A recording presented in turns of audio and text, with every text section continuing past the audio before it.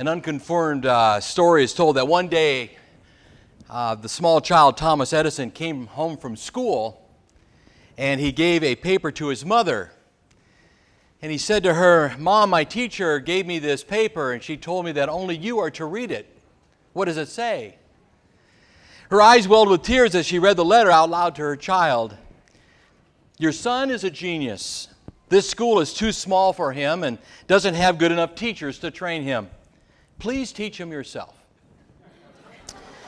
Many years after Edison's mother had died, he became one of the greatest inventors of the century. One day he was going through a closet and he found that folded letter that his old teacher had written to his mother. He opened it, and the message written on the letter actually stated, "Your son is mentally deficient. We cannot let him attend our school anymore. He is expelled." Edison became emotional and he wrote this in his diary that day: "Thomas A. Edison was a mentally deficient child whose mother turned him into the genius of the century." George Washington once stated, "The greatest teacher I ever had was my mother." Abraham Lincoln agreed. He said, "The greatest lessons I ever learned were at my mother's knees." Someone once stated, "One mother achieves more than 100 teachers." Another pointed out that mothers write on the hearts of their children what the world's rough hand cannot erase. And then someone said, just about the time a mother thinks her work is done, she becomes a grandmother. You know, there are few things more powerful in all of life than the influence of a mother. And that was certainly true in the life of Jesus. God used Mary as a huge source of inspiration and encouragement in the life of her son. And this morning what we want to do is kind of take a look at the familiar story of Christmas and the birth of Jesus through the fresh eyes of a mother, a young mother by the name of Mary. And what we learn from her life is that specifically we learn what it means to be a godly parent and generally what it means to be a godly person. Mary is the ideal model for what a mother and a woman of God really looks like. And ever since the early church and down really throughout history for the last 2,000 years, there are countless myths about Mary, countless legends about the person of Mary. A lot of folklore about her that even exists and continues on today. In fact, Mary has been venerated to the same level and even greater than her own son, Jesus Christ. For example, she has been called the Queen of Heaven. She's been called the Mother of the Saints. She's been called the Seat of Wisdom, the Spouse of the Holy Spirit, the mediator between God and man. Pope Leo VIII declared, "No one can go to the Father except through his mother, Mary." She's even considered the co-redeemer of humanity. Pope Benedict XV said, "It may it rightly be said that Mary redeemed the human race with Christ." Mariolatry, the worship of Mary, is on the rise today. I read a while back in Time magazine, it reported this, and I quote, "A grassroots revival of faith in the Virgin is taking place worldwide. Millions of worshipers are flocking to her shrines, many of them young people. Feminists, liberals, and activists have stepped forward with new interpretations of the Virgin's life and works. This has become the age of the Marian pilgrimage. The annual attendance at Mary's shrine in Lourdes, France in the past 2 years has jumped 10% to 5.5 million people. 1/10 of the faithful to Mary these days are 25 or younger. In Knock, Ireland, attendance at Mary's shrines has doubled since 1979 to 1.5 million people every single year. Fatima, Portugal, draws a steady 4.5 million pilgrims a year to worship Mary. There are some 300 Mary groups in the United States that exist across the U.S., publishing at least 30 newsletters, dozens of blogs, and holding a dozen conferences a year. Mary has been credited for everything from physical healing to the ending of communism back a few years ago. Why such an interest in Mary? Why this increased interest in her? One professor put it this way. He says, "There's been a tremendous amount of upsurge in goddess research today, and the feminine divinity is the antecedent to the male god. It's not unrelated that the Virgin Mary's popularity has also increased.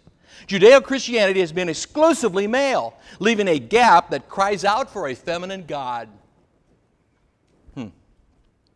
That has led some to refer to the growing movement today as the cult of the virgin. And yet, what does the Bible say? What do the Scriptures teach us about Mary? Why go there? Because all the authentic material, all the truth that we know about Mary comes from the Scriptures. And the Bible paints a very different portrait of Mary. And with all the myths and with all the legends surrounding her, what God has revealed in His truth is sufficient.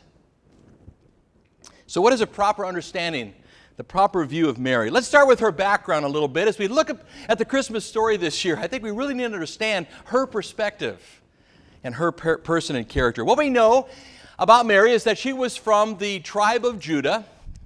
Her genealogy is found in Luke chapter 3, and it traces it back 10 centuries, 1,000 years, all the way back to King David. She lived in Nazareth, city north in Galilee, a northern city. Other than that, we really don't know a whole lot about her background. We don't know about her home life. And up until the angel's visit, Mary's life was going along about what you'd expect of a Jewish girl. She was engaged to a local carpenter by the name of Joseph, and she was looking forward to married life. And then Gabriel showed up. Luke chapter 1 verse 20 or verse 30 tells us, "And the angel said to her, 'Do not be afraid, Mary, for you have found favor with God. And behold, you will conceive in your womb and bear a son, and you shall name him Jesus. He will be great, and he will be called the Son of the Most High. And the Lord God will give him the throne of his father David, and he will reign over the house of Jacob forever, and his kingdom will have no end.'" Dramatic words. A dramatic promise, a dramatic declaration that this angel made to this young girl by the name of Mary. One Bible scholar put it this way: it's as if she had been congratulated as the grand winner of a contest that she had never entered. Mary found the angel's greeting puzzling and his presence frightening. What she heard next was the news every woman in Israel hoped to hear, that her child would be the Messiah, God's promised Savior. Her response to the angel that day reveals a godly woman. She had absolute trust, absolute faith in the Lord. Verse 38 of chapter 1 tells us this. She said, "I am the Lord's servant. I'm God's slave. I'm His servant. May it be to me as you have said." What an attitude, what a heart of response. The Bible tells us at least 6 things about Mary. 6 things that really give us a fresh perspective on the Christmas story this year. First of all, we learn that Mary was a sorrowful woman. Actually, her name, Mary, means bitter. It means sorrow. You might remember last week we looked at the life of Naomi and Ruth, and Naomi's name, Sweet, she changed to Mara, or Mary. It means the same thing, bitterness. And like Naomi, we know that Mary is going to go through some tremendous bitter experiences in her life.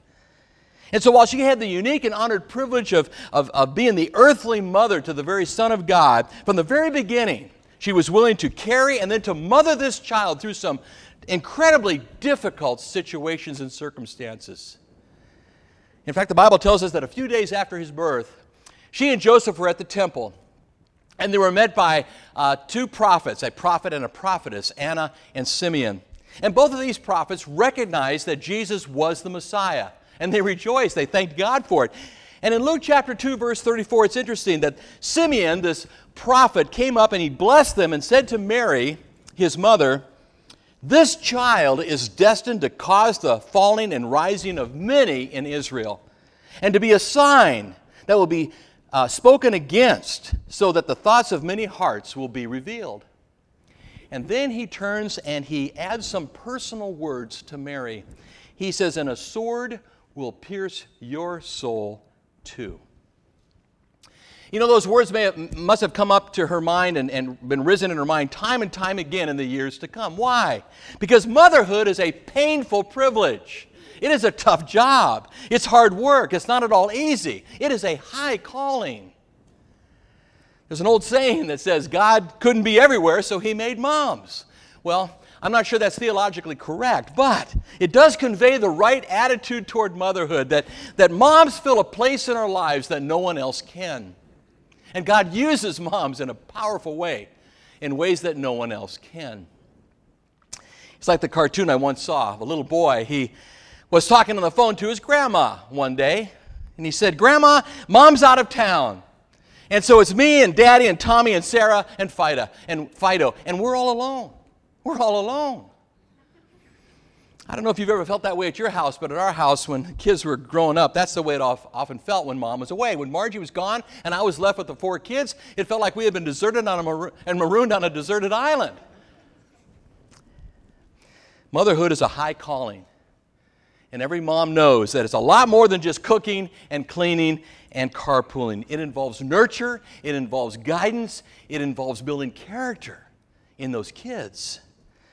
And as we've learned in recent years, our job doesn't end when the kids leave home. By the time I was 29 and Margie was 28, we had 4 kids. 4 kids before we were 30. People said, "What are you thinking? Are you crazy? 4 kids." By the time I'm 30. People would ask, they'd really question that. And the best answer we gave was simply this, that, hey, we love kids, we love children, we want to have as many as we can. Margie actually wanted 6, I wanted 2. The great compromise, we ended up with 4. But basically, the great thing about having them young is that they're out of the house. By the time you're middle-aged, by the time you're in your 40s and early 50s, they're gone. Not so, grasshopper. That's not true. A parent's job is never done. Never. Margie is learning in new ways what being a mom to adult children is all about, and a grandmother, and she'll tell you that it's a whole lot easier in many ways when they were young and when they were little. Some of the biggest challenges we had is when our kids were in their 20s. But there's all the pains and all the pleasures of what that means in being a mom. We know that Mary was the only human that was present both at his birth and also at Christ's death. She saw him arrive as her baby son, then she saw him suffer and die as her Savior. Mary was a sorrowful woman, but she was also, number 2, a blessed woman. Back then, the ultimate dream of every Hebrew woman was maybe, just maybe, they would be the mother of the promised Messiah that had been promised a century, actually 10 centuries, 15 centuries earlier. And every young woman thought, maybe, just maybe, I would bear the Messiah. In Luke chapter 1, verse 42, her cousin Elizabeth said this. She cried out with a loud voice and said, "Blessed among women are you, and blessed is the fruit of your womb." The Bible states that Mary was blessed among women, not above women. She wasn't the greatest. The Bible says she was blessed among women. She was simply chosen among them. That's what made her blessed. Luke chapter 1, verse 28 states that the angel went to her and said, "Greetings, you who are highly favored. The Lord is with you." Mary was greatly troubled at his words and wondered what kind of greeting this might be. But the angel said to her, "Do not be afraid, Mary. You have found favor with God." You have found favor. You have been blessed. Can you imagine an angel coming to you personally and basically announcing to you that you are a VIP in God's eyes? You are highly favored. God is with you. You have found favor with God.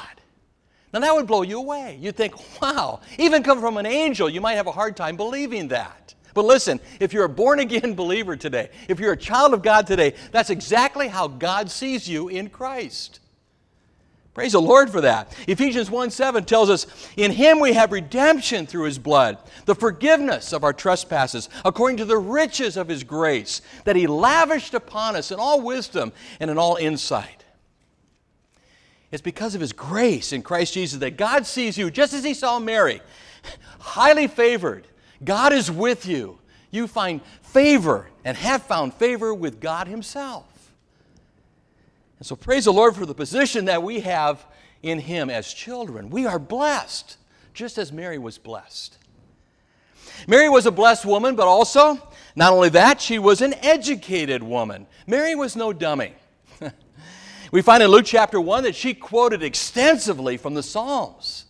She knew the Scriptures up, down, backwards, and forwards. We see also how Mary maintained a conversation with an angel. I don't know about you, but if an angel appeared to me, I think a lot like the Apostle John, I would have fallen on my face in the dirt with my face down and felt like a dead man in his presence. Not Mary. She was eloquent. She was expressive. She was articulate. She was an educated woman. Fourthly, the Bible tells us that Mary was a godly woman. She never magnified, she never exalted herself above her son. She always lifted him up, his person, his work, his ministry, his life. She's a model of humility. And we never find her subtracting anything from her son and his ministry. In fact, her motto of responsiveness to God in virtue and in service really ought to be the motto of every single one of us. In verse 38 again, I am the Lord's servant. May it be to me as you have said. I'm a servant. I'm God's slave. I'll do whatever He wants me to do. She was a godly woman. Like Mary, we magnify and exalt no one but Jesus. We don't pray to anyone else but Jesus. We ultimately serve no one but Jesus. We don't love anyone any more supremely than we do Jesus. It's all about Jesus. Praise God for that. Philippians 2:9. Therefore, God highly exalted Him, bestowed on Him the name which is above every name, that at the name of Jesus every knee should bow, of those who are on earth and heaven under the earth, and that every tongue should confess that Jesus Christ is Lord, to the glory of God the Father. It's all about Jesus. And that was true in Mary's heart and life as well. And so although Mary is a godly woman, listen, number 4, Mary was a normal human woman, okay? She was a normal sinner, just like all of us, and she was in need of a Savior, just like each and every one of us. How do we know that? Well, when you study the Gospels, you discover, first of all, on more than one occasion, Mary was rebuked. She was rebuked. She was mildly rebuked by Jesus on at least 2 occasions. On one occasion, when he was 12 years old in the temple, he basically said, Mom, where'd you think I would be? Secondly, at the wedding in Cana, both times he had to lovingly correct Mary. Why? Because she wasn't perfect, even by her own son's account. And probably for the first time in his life, Jesus referred to her as woman at the wedding at Cana. Not mother, he called her woman. Now that might sound kind of disrespectful, but you need to understand the context. You see, the wedding at Cana marked the very beginning of Christ's ministry. So the relationship from that point on went from a mother-son relationship to a sinner-savior relationship. From that day on, she was a follower of her son. She was a follower of Jesus from that point on. The relationship changed dramatically. From that point on, she never told him what to do. She never gave him any motherly advice. She never gave him any maternal direction. Unlike maybe every other Jewish mother down throughout history, but she didn't do it. She was a follower of Christ. Secondly, we know she was a normal sinner just like all of us because she offered sacrifices. Back in Luke chapter 2, verse 24, we find Mary offering doves at the temple in order to cover her sin. In Leviticus chapter 12, the Old Testament law required that a lamb be sacrificed every year for your sin. But the poor, if they couldn't afford a lamb, would bring a dove. Well, Mary was poor. The Bible says that she brought a dove to substitute for that lamb, but to pay for her sin. And so Mary came to the temple basically to be restored to the Lord and basically to be cleansed with an offering for her sin. She was a normal human woman, just like all of us had a sin nature. So we know that Mary, like all humans, needed and required a sacrifice. Her son would become the ultimate sacrifice, the Lamb of God who would take away the sins of the world, including hers. Mary needed a mediator between herself and God, just like everybody else. In fact, 1 Timothy chapter 2, verse 5 makes it crystal clear. There is one God and one mediator, not 2, not 3, not 5, one mediator between God and men, the man Jesus Christ. One mediator. And so listen, our access to the throne of grace is not through Mary, and it's not through a priest, and it's not through a saint. As our high priest, Jesus alone is our mediator. Hebrews 4:15 spells it out. For we do not have a high priest who cannot sympathize with our weaknesses, but one who has been tempted in all things as we are, and yet without sin. And I love this. Let us therefore draw near with confidence to the throne of grace, that we might receive mercy and find grace to help in time of need. Praise God for the mediator that we have in Christ Jesus alone, and no one else. No one comes to the Father but through me, Jesus said. On top of that, she admitted her own need for a Savior. Mary herself acknowledged that. In Luke chapter 1, verse 47, she declares, "And my spirit has rejoiced in God, my Savior." My Savior. She knew she wasn't perfect. She knew she needed a Savior just like you and me. One theologian, Jeff Neff, points out, as the first to welcome Christ into her life, think about it, she was the first. Mary stands at the head of a long line of saved sinners, justified by faith alone through Christ alone. Finally, we learn that Mary was a normal wife with a family. The idea that Mary lived with Joseph in kind of a brother-sister relationship, basically, and had no other children but Jesus, that's simply not taught in the Scriptures at all. Her perpetual virginity is not at all supported by what the Bible teaches.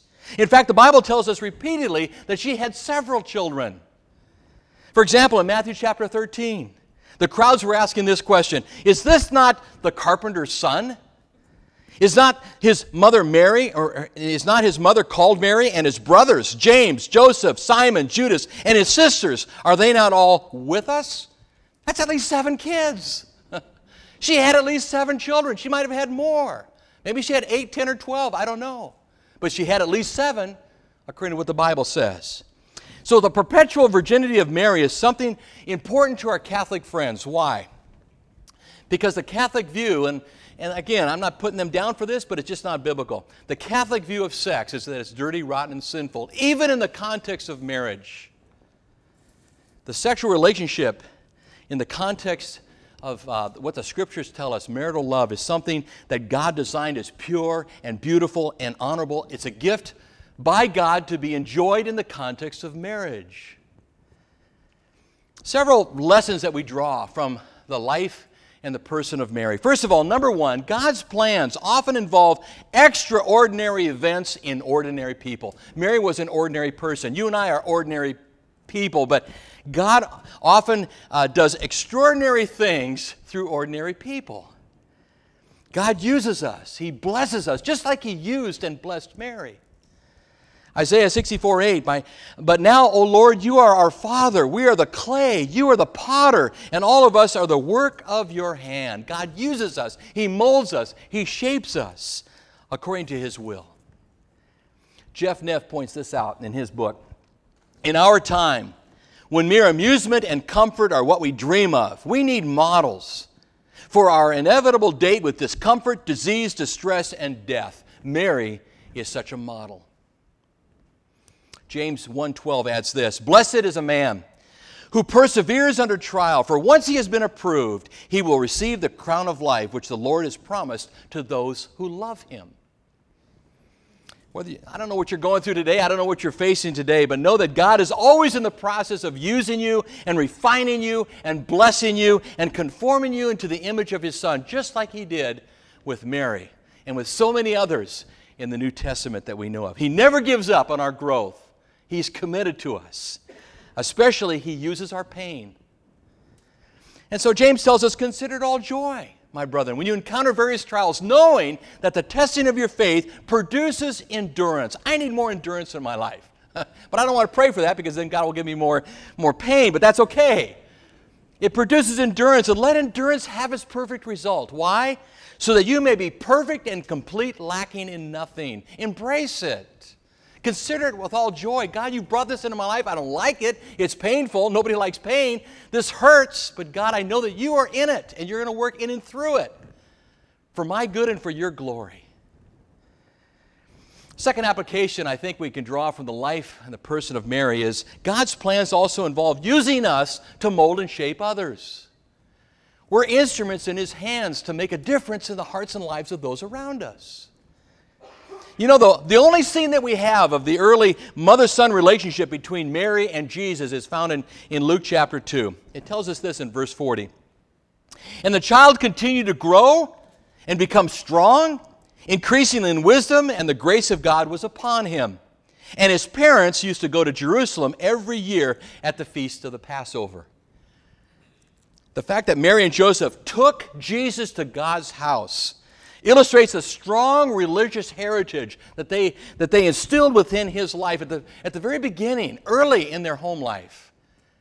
They made him a part of the tabernacle, made him a part of the temple life. Joseph and Mary were there during his formative years as parents. They were nurturing him and loving him and teaching him. Luke tells us that when he was 12 years old one day in the temple, it says in chapter 2, verse 46, that he was sitting in the midst of the teachers. The older teachers were there. He was both listening to them and asking them questions. And all who heard him were amazed at his understanding and his answers. Where did he get such wisdom? He's 12 years old. He's not even a teenager yet. You know, who taught him? The Bible says that Jesus voluntarily limited himself as God and had to learn obedience, just like everybody else. Who taught him? His parents, his mom, his dad, Joseph and Mary taught him. Luke chapter 2, verse 51 tells us he continued in subjection to them. He learned obedience from them. His mother treasured all these things in her heart, and Jesus kept increasing in 4 ways: in wisdom, in stature, and in favor with God, and in favor with man. Mentally, physically, spiritually, socially, Jesus grew up in a balanced way. Why? Because of his parents. He had a godly father and a godly mother. The influence of a parent in the spiritual life of a child can never be overestimated. Never. It's not the primary job of the Sunday school teacher. It's not the primary job of the youth pastor or the church itself. We all serve to supplement what you ought to already be doing at home with your children. And as important as it is to plug your children into our Sunday school program and bring them into the church body and plug your youth into our youth program and make sure they're growing in the grace and knowledge of Jesus Christ, as much as that is so important to be a part of the body life of any church, listen, the ultimate responsibility for the welfare of your spiritual children as they grow up is yours. That's why we find in Deuteronomy chapter 6 the command, you shall love the Lord your God with all your heart, with all your soul, with all your might. And these words which I commanded you today shall be on your heart, and you shall teach them diligently to your sons, and shall talk of them when you sit in your house, and when you walk by the way, and when you lie down, and when you rise up. And you shall bind them as a sign on your hand, and they shall be as frontals on your forehead. And you shall write them on the doorposts of your house and on your gates. It ought to permeate everything about your home life. Honoring Christ and raising up our children in the instruction and the admonition of the Lord. And then involving them in the body life of the church. That's more important than sports. That's more important than their school education even. It's their spiritual life. Is that a priority? May we be found faithful in the job of being melted and molded and filled and used by God like Mary for His purposes and for His glory. Let's pray. Father God, we thank you this morning